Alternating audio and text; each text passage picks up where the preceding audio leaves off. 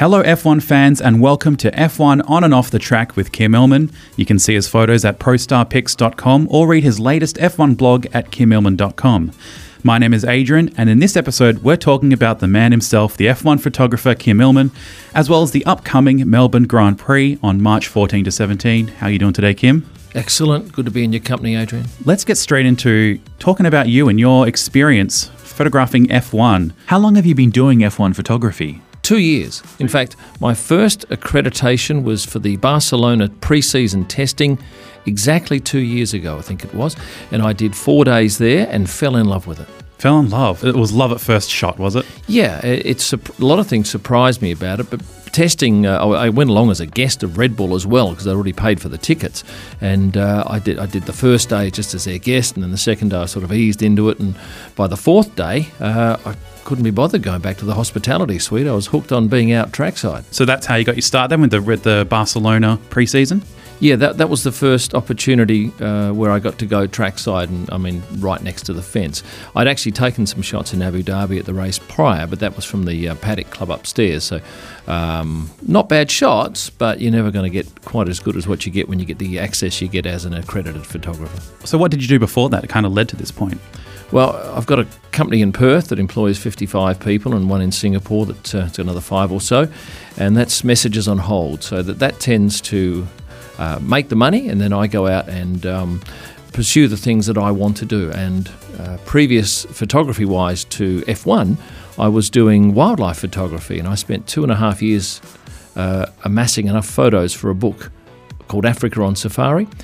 In those 2.5 years, I went on 13 safaris, which took about 26 weeks of my life with my good wife.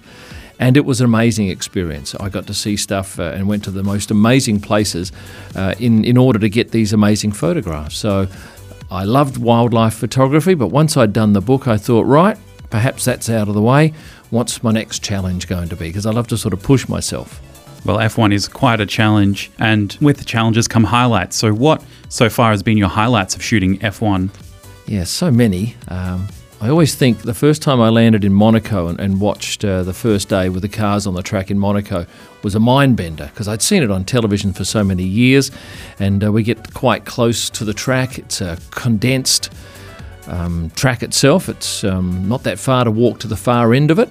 So many people, beautiful yachts, the background's stunning. The racing's never that great, but photography-wise, it offers plenty, and that's always a plus.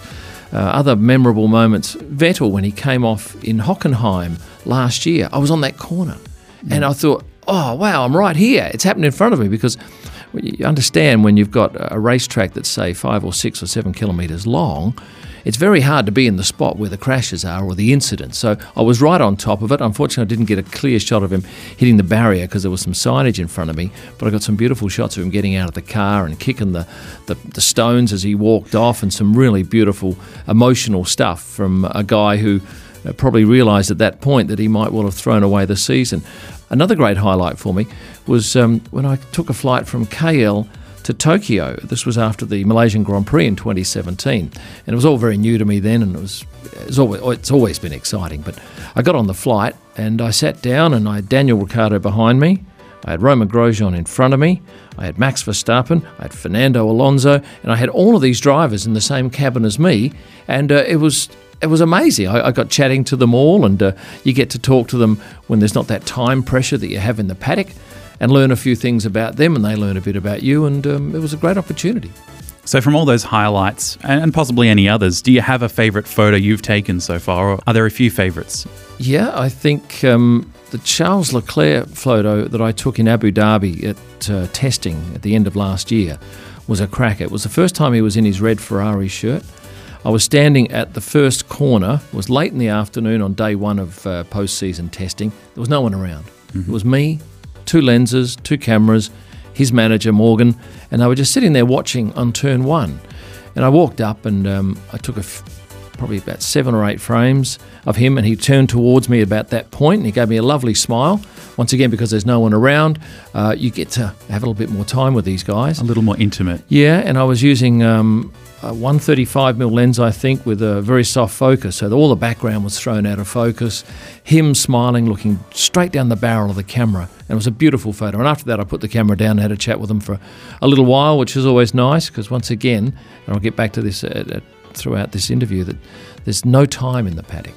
And then I put that up, and that went crazy. He saw it, and I've done some stuff with Charles, so we have an arrangement, and he ended up running it, and it was huge. It was just a great photo of a relaxed guy, first time in the Ferrari shirt. And the other photo I'd probably go back to is one of the first photos I ever took. It was in Melbourne. It was the second day that I think I ever shot on a track, and it was turn 6. Max Verstappen's coming towards me. It's grey day, so the light's not that great, but he kicks up these sparks behind the car, and I get it. So good that I couldn't believe it, and it's probably my best photo, and I did it really 5 minutes into my career. So you talked about meeting Charles Leclerc. What is it like meeting the drivers, and what's your relationship like with them? Coming from not a motorsport background, and you see these guys on television all the time, it's exciting because they have such a buzz about them, especially the Lewises, the Sebastians, Daniel, Fernando, all of those guys who've been around the sport for a long time have this marvellous aura about them. It's exciting. I work well with Pierre Gasly, Charles Leclerc, Daniel Ricciardo. I know Seb to talk to, and he's always been very good to me. I think they're all pretty good guys. They all realise that they need the media as much as perhaps we need them. Some of them work with you a little bit more closely than others, who tend to make it a little bit trickier, but yeah, it's a great opportunity. You get to speak to them from time to time, and what they do is a pretty harrowing game, I guess. It's putting their life on the line every time they go out there, so you don't expect them to be doing you any favours and posing for shots, so you just have to capture the action that's in front of you. And how much contact do you have with them in regards to all that kind of stuff? Okay, so if you take a typical event, and it's 4 days, Thursday through to Sunday, except Monaco, which they don't do the Friday, so it's Wednesday through to Sunday with Friday off. So over the 4 days, you'll see them coming into the paddock, and that's normally a couple of hours before their first commitment. And then you'll see them going backwards and forwards from the hospitality suite to the garage. You'll see them in certain photo opportunities that they sometimes put on and you get alerted to. You'll obviously see them on the track and in the pits as they get into the car and in the garage and get out. And at the end of the day, they'll head out of the track. So there are opportunities to get shots of these guys, but it's not like they're hanging around all the time waiting for you to come and take a photo. Someone like Lewis is extremely hard to catch. He's very guarded with his opportunities, and often he'll ride a scooter around the paddock, which I think is good for him for two reasons. A, he doesn't have to stop for autographs and selfies. Yeah. And B, it gives perhaps less time for us to take a photo. And oftentimes he'll get from his hospitality suite to his garage without anyone seeing him. So he tends to work that well. But most of the other, no one else drives a scooter for a start. So he's got that on his own. But we get to spend a little bit of time with them and see them, especially when you get them perhaps late at night. And there are a couple of races where, like Baku's a great example, you'll often see them after dark standing around talking, and that's a great opportunity to get different portrait shots. Excellent. What surprised you most about the F1 photography? You don't have decades of experience behind you. The surprise for me was the amount of waiting involved and the amount of walking. It is a lot of standing around waiting for a driver to arrive at the track, or drivers. It's a lot of walking because oftentimes there's not a bus that'll shuttle you around the outside of the track. And you have to walk, typically on a day where I'm out there, I'll say on a Friday, which is our busiest day, not uncommon to walk 12 to 15 kilometres in the day. Not that I'm complaining, because I need the exercise, but it's a lot of work. And consider too, you're carting around 10 to 15 kilos worth of camera gear. Yeah, all that heavy glass. It is, and it's very harsh on your equipment as well. And the other thing that surprised me was the revelation, and it took me some time to get this into my head, that it's really all about the background. The photography is all about the background, because those cars are the same every race. What differs is the backgrounds. Okay. And I get told by a couple of very learned photographers who've taken me under the wing that I must not get in shots of cranes or public toilets in the background. So it's very much positioning yourself in the exact spot. And you can be 3 or 4 metres left or right and you're in the wrong spot. So, there's a real attention to detail that the great photographers have.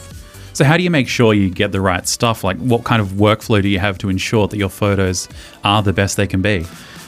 I will often plan, sometimes not, often plan ahead in the race what spots I want to take. So, you see what other people are shooting and you get an idea of where you need to be roughly, and you go out there and scope it, and if you've got a chance to do it on the Thursday, you'll go out and pinpoint some spots, but otherwise you're aware of where you should be.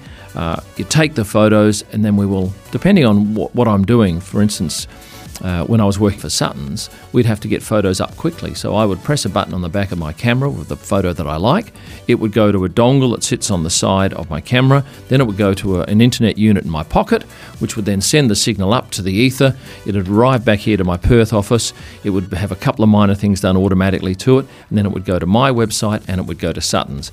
And so it's not uncommon for a picture to be taken at 12 noon and for it to be visible to the world at 12:03. That's some insane technology there, just to get some photos, or some very beautiful photos online. But there's also the fact that that's the important shots. But otherwise, you'll take maybe 1,000 shots in a session, maybe 800, whatever the case may be. Then you have to go back to the media centre, open up your laptop, download the photos, go through and quickly through Photo Mechanic, pick the ones that you think are half good, delete the rest, then you go through again and delete a few more, and delete a few more. Then you bring the good ones into Lightroom, I do, and I will process them with some presets I've got. Sometimes you have to do a little bit more. Then you have to go and give them a keyword.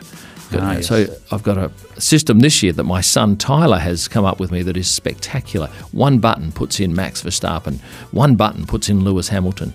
So with all those keywords, then they're uploaded to both ProStar Pics and KimElman.com. And in ProStar Pics, you can go in and search Lewis Hamilton. You'll see thousands of photos of him. You'll see slightly less of Daniel Ricciardo and very few of Lando Norris. But as the careers, the young guys' careers move on, you get more and more photos. And that's what people need to do. They need to be able to go and search on a photograph. So you could basically, as an event's going on, almost see live photography happening if you go onto ProStar Pics or KimElman.com. The only drawback for that is the internet at the track, because often it's not ideal. And you've got 100,000 people all trying to access the same internet service. It tends to slow things down. But certainly all the agencies, Getty, LAT, all the big names, AFP, that sort of thing, they're all uploading photos quickly, because today it's all about speed. It may not be the best photo, but it's the first one up. Yeah, so you mentioned ProStar Pics and KimElman.com. Where else can your images be seen? Well, I shot for Sutton's, which was pretty amazing because I learnt so much with Mark, who runs that show and has run it for the last few years. Before that was his brother. But that was an amazing opportunity to learn from a great. My photos were seen on F1.com. And for someone in their first year, that's quite amazing. Yeah.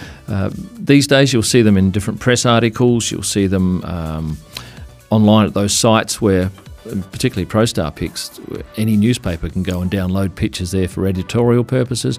You as a punter can go and download a picture, print it at home and take it along, and get Valtteri Bottas to sign it at the next race, whereas in the past I would offer prints. But of course getting a print to the other side of the world is expensive and time consuming. Yes. So I bit the bullet there and decided to offer my digital images for a pretty reasonable rate so that people can get them instantly. How many other photographers are there at the races? Is it sometimes a bit difficult to get in and get the right shots?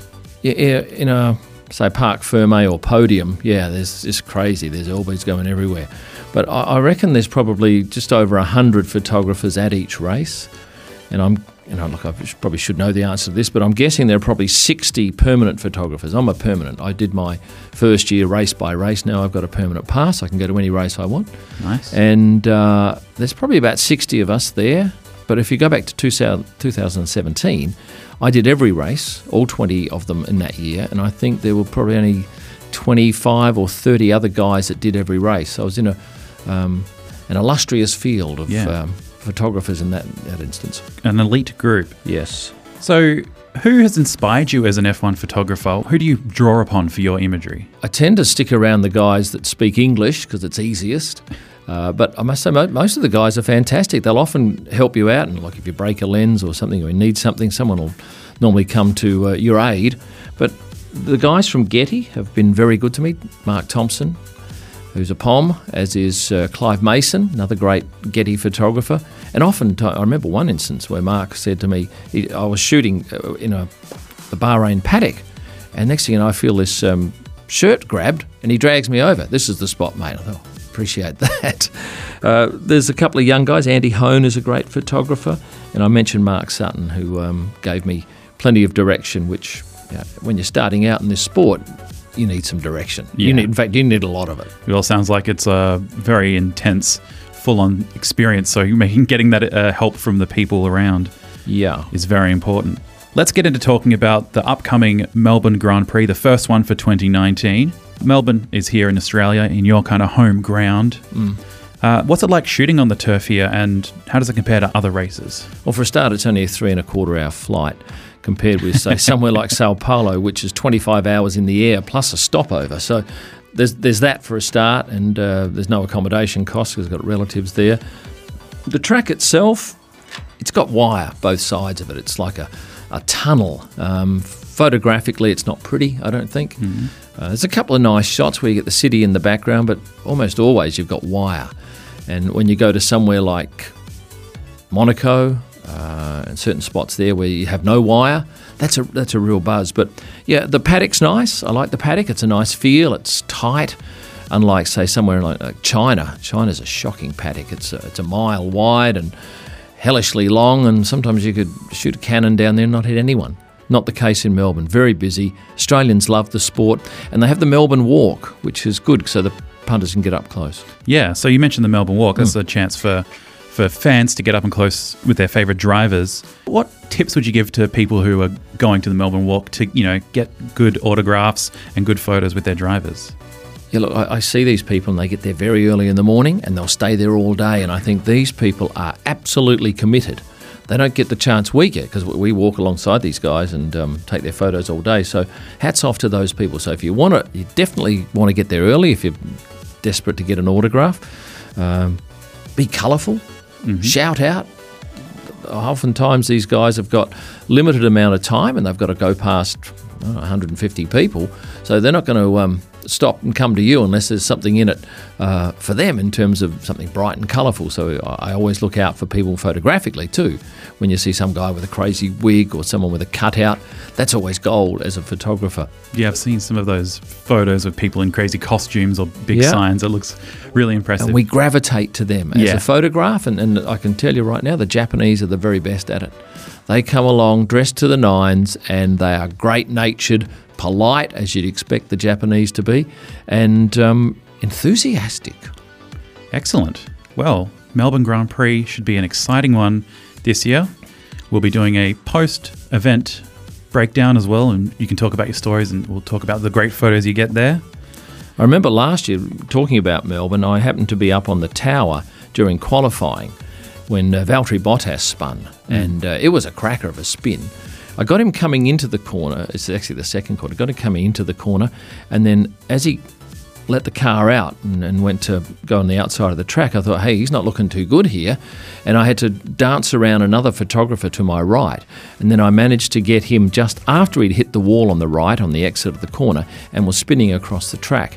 And pretty good photos too, nice and sharp, because you've got to understand, sometimes we're shooting at slow shutter speeds to get some arty stuff. Yeah. And when this sort of happens, you've got to have a setting on your camera, which I do, where you've got to press a button quickly and it goes back to some safe settings where you're going to get a sharp picture. May not be the artiest one, but in a crash, you're not looking for art. You're looking for sharp recording of the action. So, yeah, when he spun, there was stuff going everywhere, and that ended up with poor Valtteri having to get out of the car during qualifying, which was stopped for a short time. And Mercedes ended up using that photo in the end-of-year video that they did for their team, which is always nice when you find your material ending up with a team. That's impressive that you can adapt so quickly from one style of photography to another to quickly capture, important moments like that. Yeah, and it was only pointed out to me probably halfway through my 2-year career that you need to set up this particular button on your camera as an emergency button. Had it have happened too early in the year, or late 2017, I would have missed that shot. It would have been blurry because I was shooting it at probably a 30th of a second. Well, that's what the experience lends you, and all these beautiful other photographers helping you out, giving you the right tips. God bless them. Thank you very much for being here this episode, Kim. To see any of the photos we've talked about today, like the crash one from Mercedes, head over to prostarpics.com or kimillman.com. You can also stay updated by following Kim on Instagram @KimIllman. If you like what you heard today, please give us a review and remember to hit subscribe to stay posted for our next episode. Thank you very much for listening, and we'll see you on and off the track.